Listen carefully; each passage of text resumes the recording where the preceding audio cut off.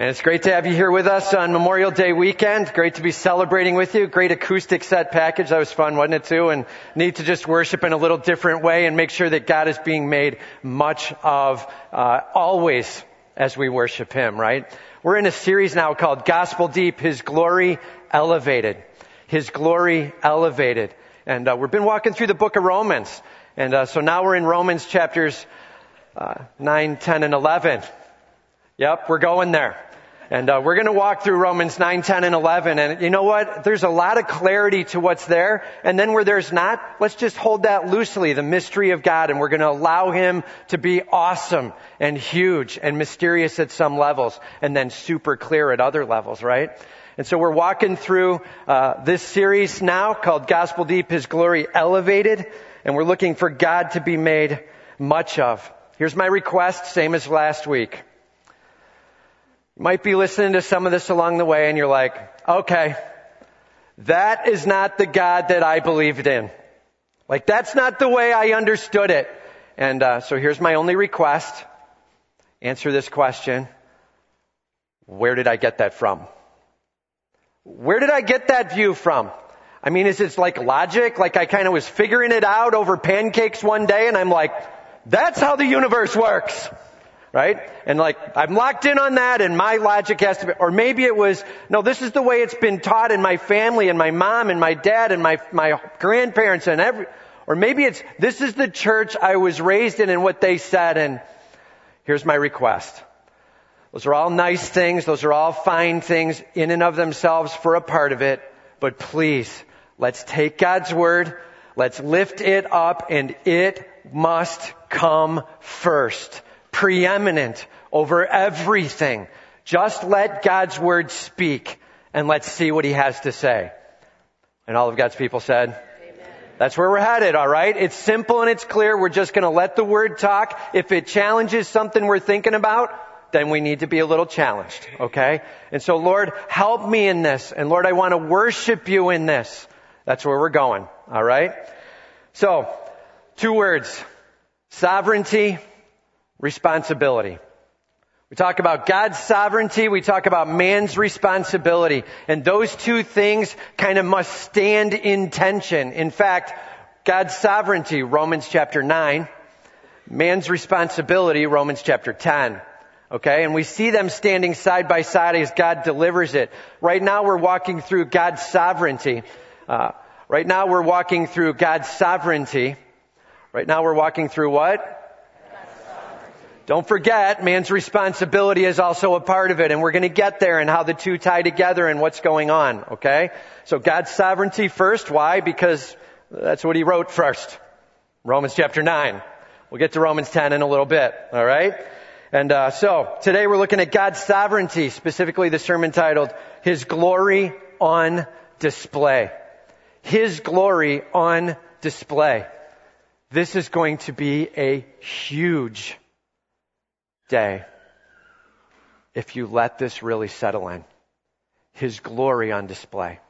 So that's what we're going to be looking at today, Romans 9, starting at verse 14. We got the ushers coming forward with Bibles in their hands. If you need a Bible, just raise your hand and they'll get one to you, all right? We're going to go verse by verse through this, a handful of verses, starting at Romans 9, verse 14. Just be patient, keep your hand raised, they'll get there. All right, so God's glory on display. What things do we see? What glory do we get to grasp? Here we go, first one. God is never unjust. God is never unjust. Or to say it to the positive, God is always just. Right? God is never unjust. Huge deal. And starts out in verse 14, he says, what shall we say then? Is there injustice on God's part? By no means. Okay, that's pretty clear. Is there injustice on God's part? And Paul's not like, I don't know, I need to check. Or, I'm not sure, right? By no means. That's a simple answer. And okay, but we never really understand the text until we understand the context, right? And so make sure you keep getting to know that little phrase. We never understand the text till we know the context. And so we're going to look back a little bit here. What's he talking about? Why did he ask this question? And it starts in Romans 9 verse 1. It goes verses 1 through 5 where Paul is like, I'm telling you, it breaks my heart as I watch all of Israel that had so much with God, and yet they're not trusting in Christ as Savior. Why are they not coming to Him? Why are they not believing? My heart breaks for them. And why aren't some saved? And that's a huge question, isn't it? It's an awesome question to ask. It's a deep question, and just so you know, the answer can only be partially answered because much of it lies within the greatness and the grandeur of God. But Paul does reveal some to us here. And so the question is, why not some saved? And then he goes through a statement, just so you know, verse 6, he says, but it is not as though the word of God has failed. Do you get that? He's like, it's a big deal, man. That doesn't mean that the words of God, the promises of God, His written truth has failed. It's not that because some of Israel isn't saved that we shouldn't trust anything anymore. It's not that. In fact, he goes on to prove why it's not that. And that's the rest of Romans chapter 9. That we can trust in His word, that God is at work, even when some, even of Israel, is not believing in Christ. All right? That's what he's proving. That's what he's walking through. He then walks through a couple of proofs. We're not going to go through the details of that. We did that last week. If you were not here or did not catch that or need to catch that again, that's online for you. Feel free to grab that, all right? But verses 11 to 13, Paul's pretty much understanding what it's going to do. He says, although they, being Jacob and Esau, were not yet born and had done nothing either good or bad, in order that God's purpose of election might continue. In order that God's purpose of election might continue. Not because of works, but because of Him who calls. Not because of works, but because of Him who calls. See, some would want to say it's not about works, it's about faith, which is very true, Ephesians 2, 8, and 9, and they want to overload it into this verse. Not because of works, well then it should say, but because of, well, it should say faith if that's what he was getting at, but that's not what he's getting at. He's saying it sits in the very hands of God, not because of works, but because of Him who calls. Every man standing in rebellion against God in sin, Romans chapters 1, 2, and 3. Shaking a fist, refusing to come, done with, don't want to hear it, not seeking Him. And yet some do believe, and it depends on Him who calls, it says. It says right after it, she was told, the older will serve the younger. The choosing of Jacob being used and worked with for his glory, for God's glory. He recognizes that these verses are going to cause a stir. Paul's like, I wonder what questions they're going to be asking. I bet the first question is going to be, what shall we say then? Is there injustice with God? Right? Like people hear that God's choosing someone out to work with them. Granted, all of them standing against Him, but all of a sudden He's chosen one and He's working with them. What's with that? And so here's the battle cry. That's not fair. Right? How many times have parents heard that statement? That's not fair. He has more P's than me. No, we never hear that. We never hear that. But that's not fair, man. How come? And what's up with? And that's not fair. Be careful. The statement that's not fair is a judgment statement. So, better way to phrase it, God help me understand. Okay? And is God unfair? Paul answers it, by no means. So I'm going to need you to answer that out when I read the question. Here we go. What shall we say then? Is there injustice on God's part? By no means. God is fair. God is to be trusted. God is awesomely just. He is right in everything He does. We can depend on Him. He is in the right in the midst of this. And I just wrote this down. We can seek to understand God, but never seek to judge God. There's a major difference. We can seek to understand God. That's asking some tough questions, willing to hear some things, but never seek to judge God. It's presuming way too much on our part about how awesome we are when we aren't all that. Okay? And oftentimes we look at God. This is something I was thinking about this last week. We see the character traits of God. We pull his character traits away from him. Goodness and justice and all of the righteousness. And we pull that away from him and we set it over here and we're like, these things are good. They're God things. Now I come over here with them and I'm like, now I'm going to try to judge you, God, against them. I'm going to see if you measure up. I'm going to see that. I'm going to try to measure you against your own traits. And another phrase. Hey, God never breaks the rules. His ever-consistent presence defines the rules. God never breaks the rules. His ever-consistent presence defines the rules. And we got to not shake a fist at him. When we don't understand, I guarantee the problem is on our side. And God never breaks the rules. His ever-consistent presence defines the rules. May it never be. It can't be. It isn't true. Forget that. That's not where it's at, right? How many different ways can we say it? It isn't so. God is absolutely to be trusted. There is nothing wrong in his decisions. He is righteous. He is just. He is good. He is holy. And anything where it looks like he isn't is a problem in perception on our side. That's what Paul's saying. That's a pretty heavy verse. And big deal. I remember when our kids were growing up and we would work with them on things they needed to adjust. They were often so good. But there were times where we had to correct things. And my younger daughter, Alyssa, a strong perfectionist of sorts, even at 4 years old, and wanted things right. And I remember a number of times where Jonna would say, hey, Alyssa, honey, like, we can't do that now. It's going to have to be like this, and not like that, please. And then we'd have to walk through, and then Alyssa would come back with this statement. Head down. She had these awesome cheeks, man. She could pout like awesome. And she looked down and she's like, Mommy, you hurt my feelings by telling me I was wrong.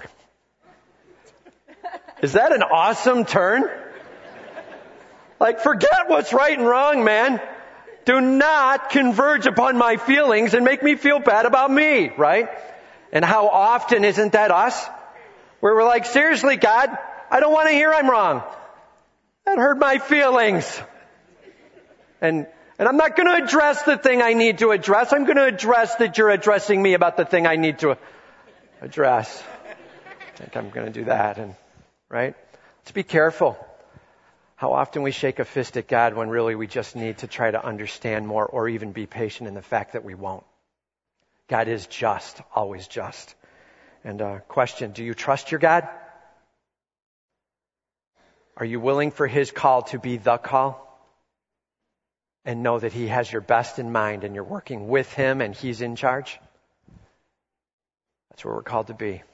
He is just. First part of his glory. Second, now we tighten up the belt a little. God is free to have mercy as he wills. God is free to have mercy as he wills. We see starting in verse 15 here. For he says to Moses, I will have mercy on whom I have mercy, and I will have compassion on whom I have compassion. He's answering the question. The question is this. Why is it that you had mercy on that one and not this one? God's answer. I will have mercy where I have mercy. Oh, well, that cleared it up then. Right? And so if we just read that, I'm just telling you, we read it and we're like, it sounds a little bit like because I said so. Doesn't it? And we're missing something in it when we do that, just so you know. This is a quote from Exodus chapter 33.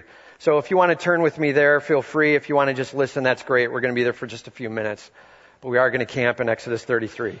So Bible starts out Genesis, Exodus, right? So you're going to that second book, 33rd chapter. And love hearing the pages turn. I'll just set it up while you're turning. So this is Moses at Mount Sinai. This is after he's taken the Israelites out of Egypt, right? With God's help, he's now gotten them out of Egypt. They've been doing a little bit of wandering. They're up on Mount Sinai, or they're right at the foot of it, and Moses is up on top. He's getting the 10 Commandments. In fact, he's already gotten the 10 Commandments once. All right? He went up to Mount Sinai, he got the 10 Commandments, and spent an awesome time with God. He was beaming with God's glory as he spent time with the Almighty God of the universe. And as he comes down the mountain, he enters a ridiculous party going on where they couldn't wait for him to come back from God, so they took all their gold and they piled it together and they melted it and they formed it into a golden calf, and they began worshiping it and sinning against God with all they had. Can you imagine worshiping something you just got done making out of gold? Like, what are they thinking about? Wouldn't one guy at least go, "Didn't we just make that? I don't think it's that awesome." Like, wouldn't you think at least one guy? And yet, how often do we actually go and worship, well, the job title we've got that we made, or the money we're gathering, or the possessions we own, and our idols become the very things we can create. So much like it, and yet just not out of gold, probably. And so Moses is dealing with that. He comes back down, he sees the sin, he sees the rebellion, and the first thing he does is he doesn't just set the 10 Commandments down gently. Smash! And he smashes the 10 Commandments. And I don't know what, whoop up. Right? 10 Commandments are done. And it's all over. Now he's going back up to Mount Sinai to talk to God and plead with God. God has said, "I will not be with you in the wilderness now. I will not have my presence with you as a people as you turn against me." And Moses is going back up now on behalf of his people, and really for a second set of tablets too. And he's like, "Hey, we need to work this out, God. And what do you want done? You're in charge." And that's where we pick this up. And Moses asks for 3 things. I'm just going to go very specifically to the third thing. He starts in verse 18. Moses said, "Please show me your glory." Please, Lord, show me your glory. I want to be stunned with who you are, God. And some of this is in reverse to the people below who said, "Forget about your glory." And Moses is like, "I care, God. Show me all that you are." And God's answer. Verse 19, he says, "All right, I will show you my glory." It's in 3 parts. Number 1, I will make all my goodness pass before you. All my goodness pass before you. How much of his goodness? Yeah. Just so you know, that was going to be way too much. And so God ends up setting a plan up later. We won't look at it in detail here, but he ends up saying, "Dude, I'm going to put you in the crevice of a rock, and I'm going to kind of almost shadow it and cover it so that my glory doesn't pour over you, because it would kill you.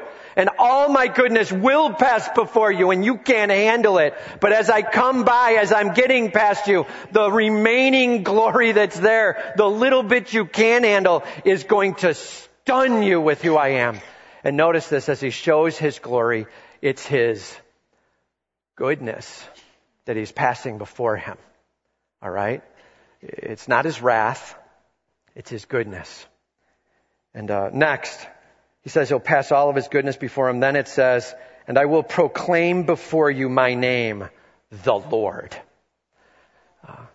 Just so you know, there is something different about you and I proclaiming the name of the Lord, and the Lord himself proclaiming the name of the Lord. Like, I can't imagine what was going down in that moment as the thunderous presentation of who he is, speaking to the very soul of Moses, hits him to the core. I just wrote these words: powerful, penetrating, clear. That's what's going on. You're going to know who I am. As your soul is opened up to the clarity of me, he then says, "Here's who I am. Yahweh." right? In the Hebrew, it means I am. I am that I am. That's who I am. I am that I am. It means my existence from eternity past to eternity future depends not on you or on anything else. I exist. In fact, it would be ludicrous to assume that I would ever not exist. That's who I am. The severity and the authority of the presence of God as He delivers out. Nothing am I dependent upon. Everything is dependent upon me. I am. Declared over Moses to the center of his soul, making clear His glory. God Almighty. His goodness so much He couldn't handle it. His name so authoritative and powerful that he finally grasps this one thing.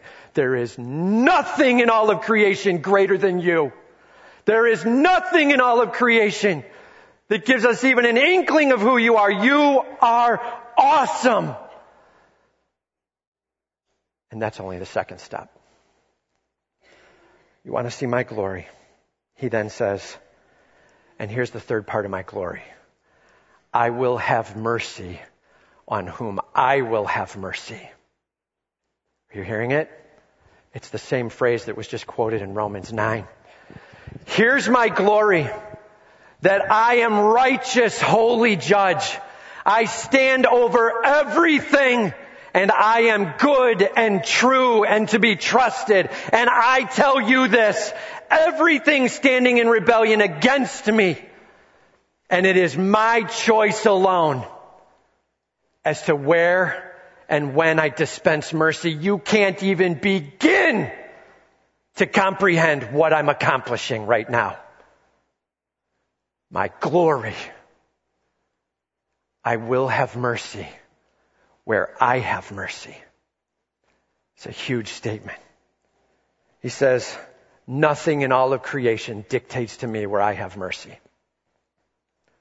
You don't even begin to understand what I'm doing.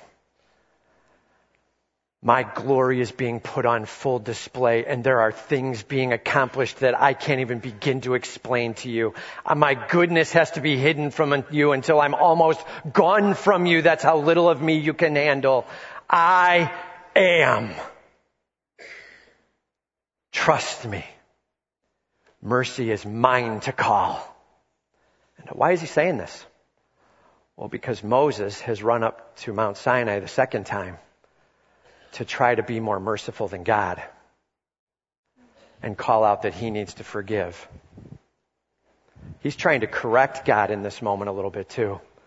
And God's saying, hear me now. You need to be worried about your own soul with me. I've got the universe under control. And mercy will be dispensed. As I dispense it, I so understand what's good and true and just and right and appropriate. And I will be doing amazing things in this as I display mercy, as I will have mercy. Everybody say that's a huge deal. It's a huge deal. And this is where we all struggle with it a little bit, right? We're like, I don't know, man. I mean, I appreciate it. You tried to say that pretty passionately, but I got to tell you, I still want to hold him guilty and say, that doesn't seem really loving. I want him loving all people. I want him doing I need you to be love. And I'm just going to tell you there's some things we're going to work out on this as we walk through it over time, this next couple weeks.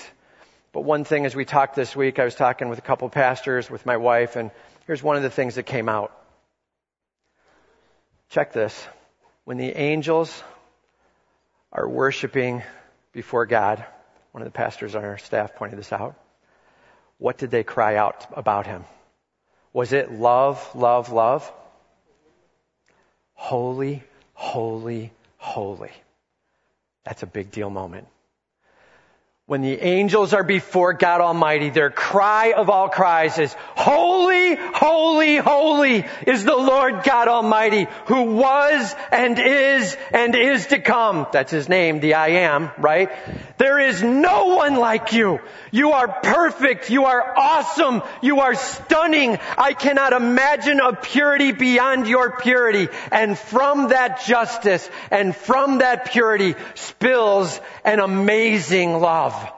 God is love. He is goodness. But please don't ever make that the top shelf number one thing. It is expressed within the midst of holy, holy, holy is the Lord God Almighty. Man, our God in America is a little g God with too little holiness and too much of that love that we call love, which is really just ignore all that's wrong. Are you hearing me? A massive holy God who understands purity and justice like never before. And the things that we deserve, we can't even imagine. And our God is love. And He is goodness. And the reason we can't wrap our arms around it is we got a little too high a view of self and a little too low a view of God. Let Him be the almighty holy King who is worshiped.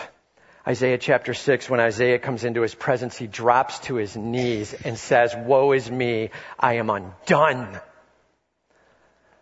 That's the power and the purity of our God.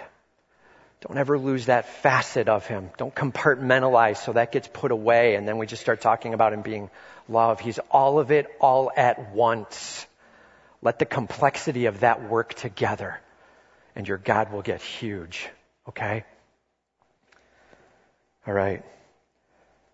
One last thing about Exodus chapter 34, verse 8. It shows Moses' response. It says that Moses bows his head and worships. In the moment where God's glory is made clear, in the moment where His vastness is expressed, His authority is placed over everything, His goodness is so overpowering you can barely taste it, with His declaration that mercy will be declared as He sees fit, and that's His glory.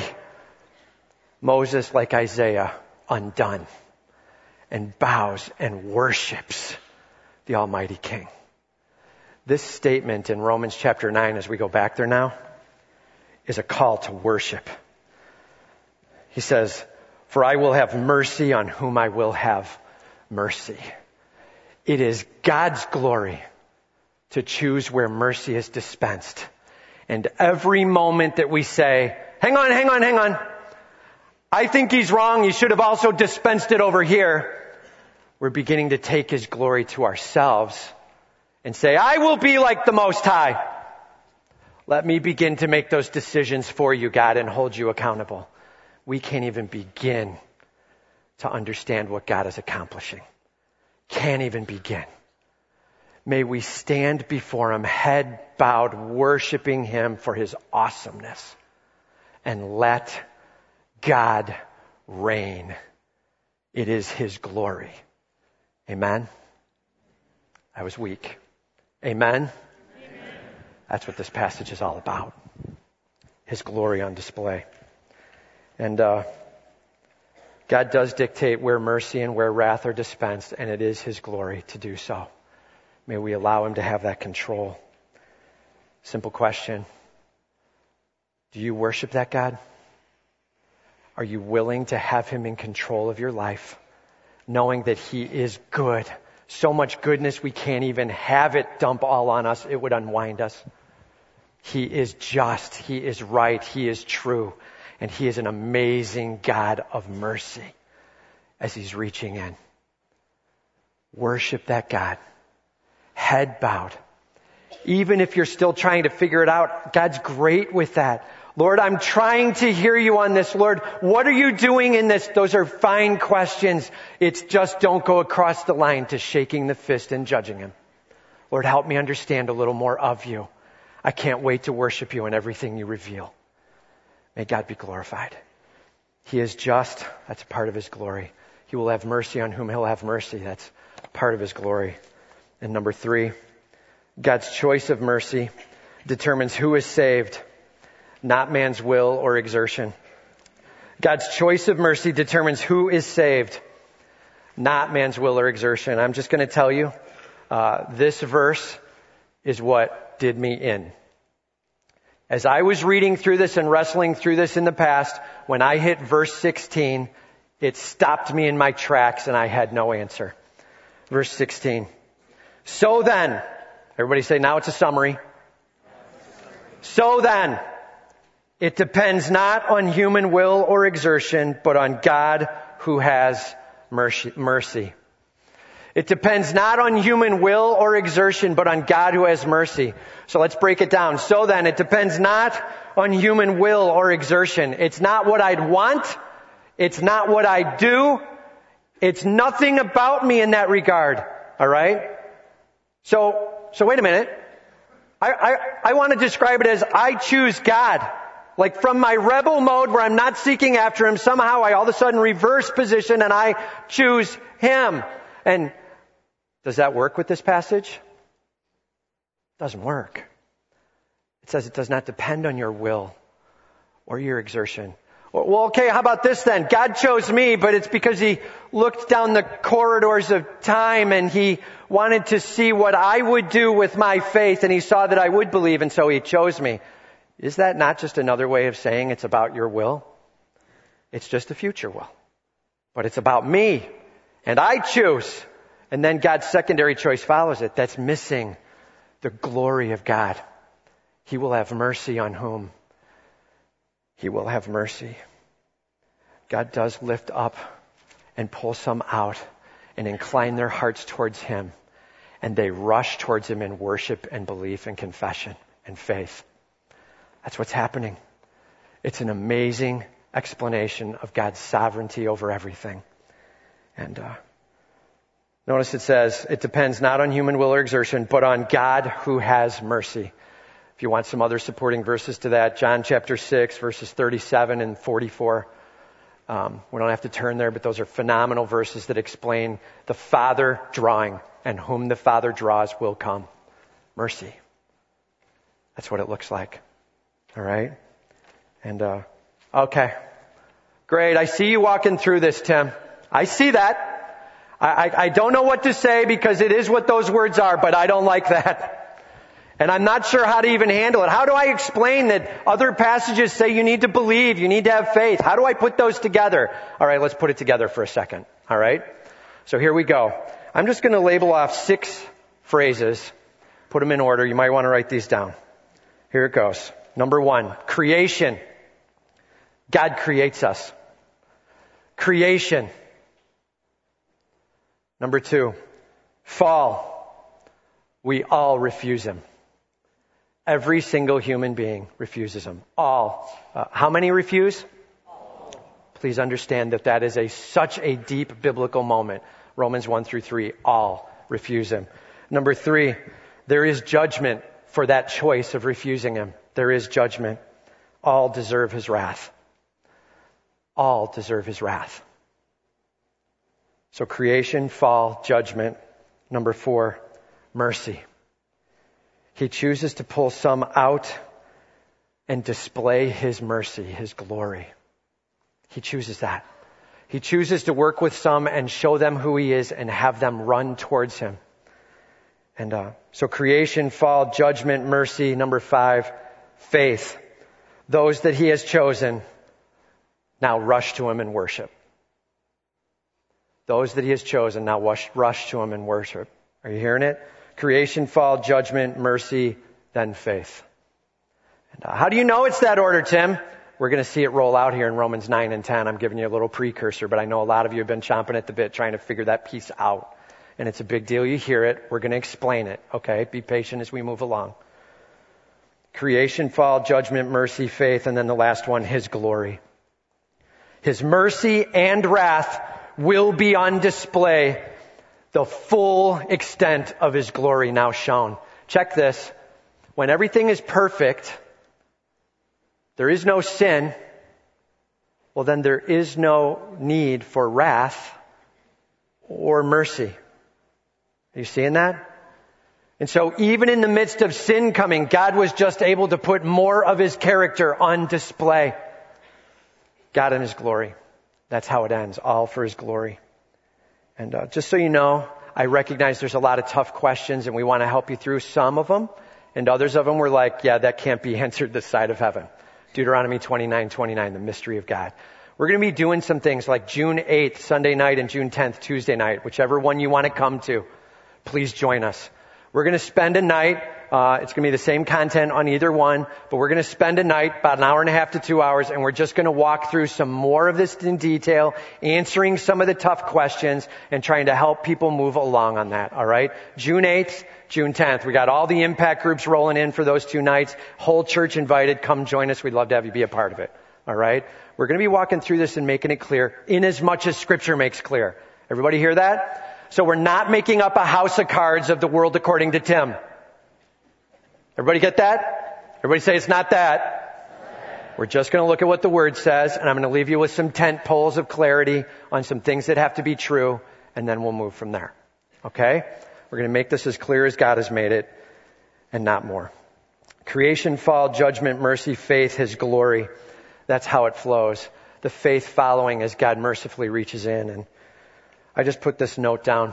This is a guy named William Cowper. He was a poet in the 1800s. His statement was, I know everything about Christianity. I can quote back to you what it's about. I just can't believe. I just don't. There's something that can't. My faith won't.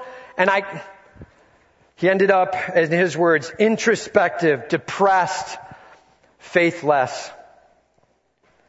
And then one day he picked up the Word again to read it as he read Romans chapter 3, and all of a sudden the clarity of who Christ is and what He did for him and the mercy expressed for him. And he wrote this, immediately I received the strength to believe it, and the full beams of the Sun of Righteousness shone upon me.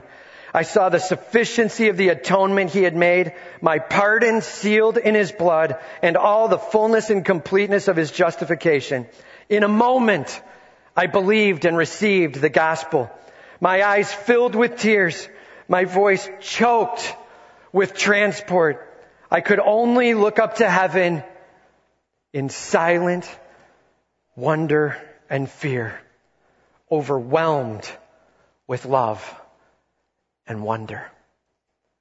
The appropriate response of seeing a God who rightly stands against our sin and our worship, not of Him, but of self.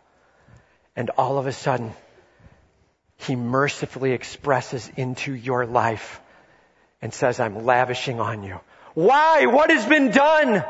Not because of your works, but because of Him who calls.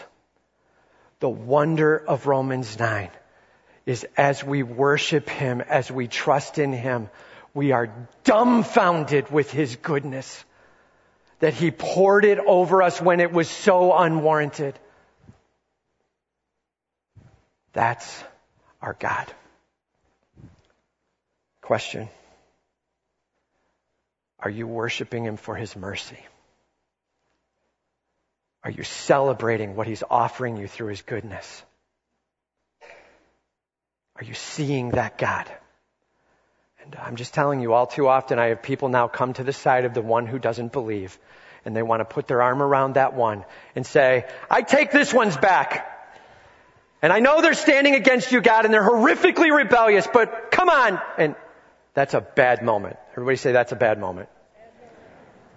Now we take the side of God and we stand beside Him and we go, I can't even begin to fathom you. And all that you're accomplishing and everything I deserve, and you did this for me. Why, God? There is absolutely no reason but you alone. I worship you for eternity. You've got my attention. I pray everyone can come to know you. I long for them to see you, and I watch you do what you need to do, because your glory is you will have mercy as you see fit to have mercy. And my eyes stay fixed on you. I'm telling you, that is some hardcore worship of a massive God.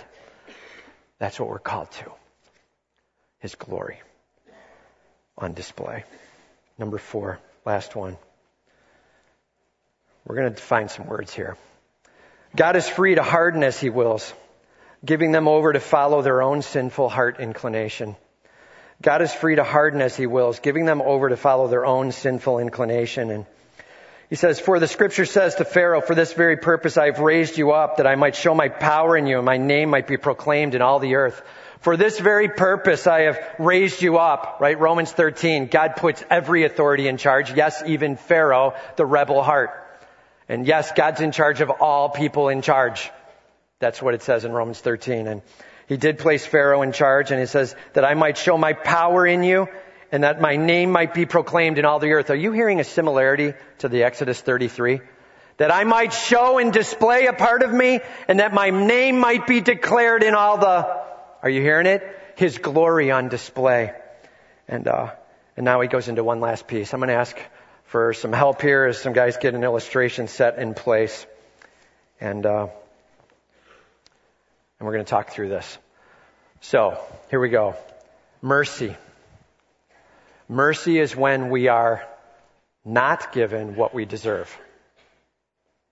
Not given what we deserve. Please hear me on this. Mercy, it requires that you have been found guilty and that the sentence has been given. Found guilty, sentence given. And mercy comes in and says, scrap that. Mercy. Okay? Hardness, as it says here. Hardness. That is a word that means literally that God is working with a soul and he's bringing them the direction that their heart is already inclined. Isn't this nice? Breck Nelson made this for us this week. Appreciate that, man. So this right here represents God himself. He's much bigger than this, just so we're clear. But this represents God.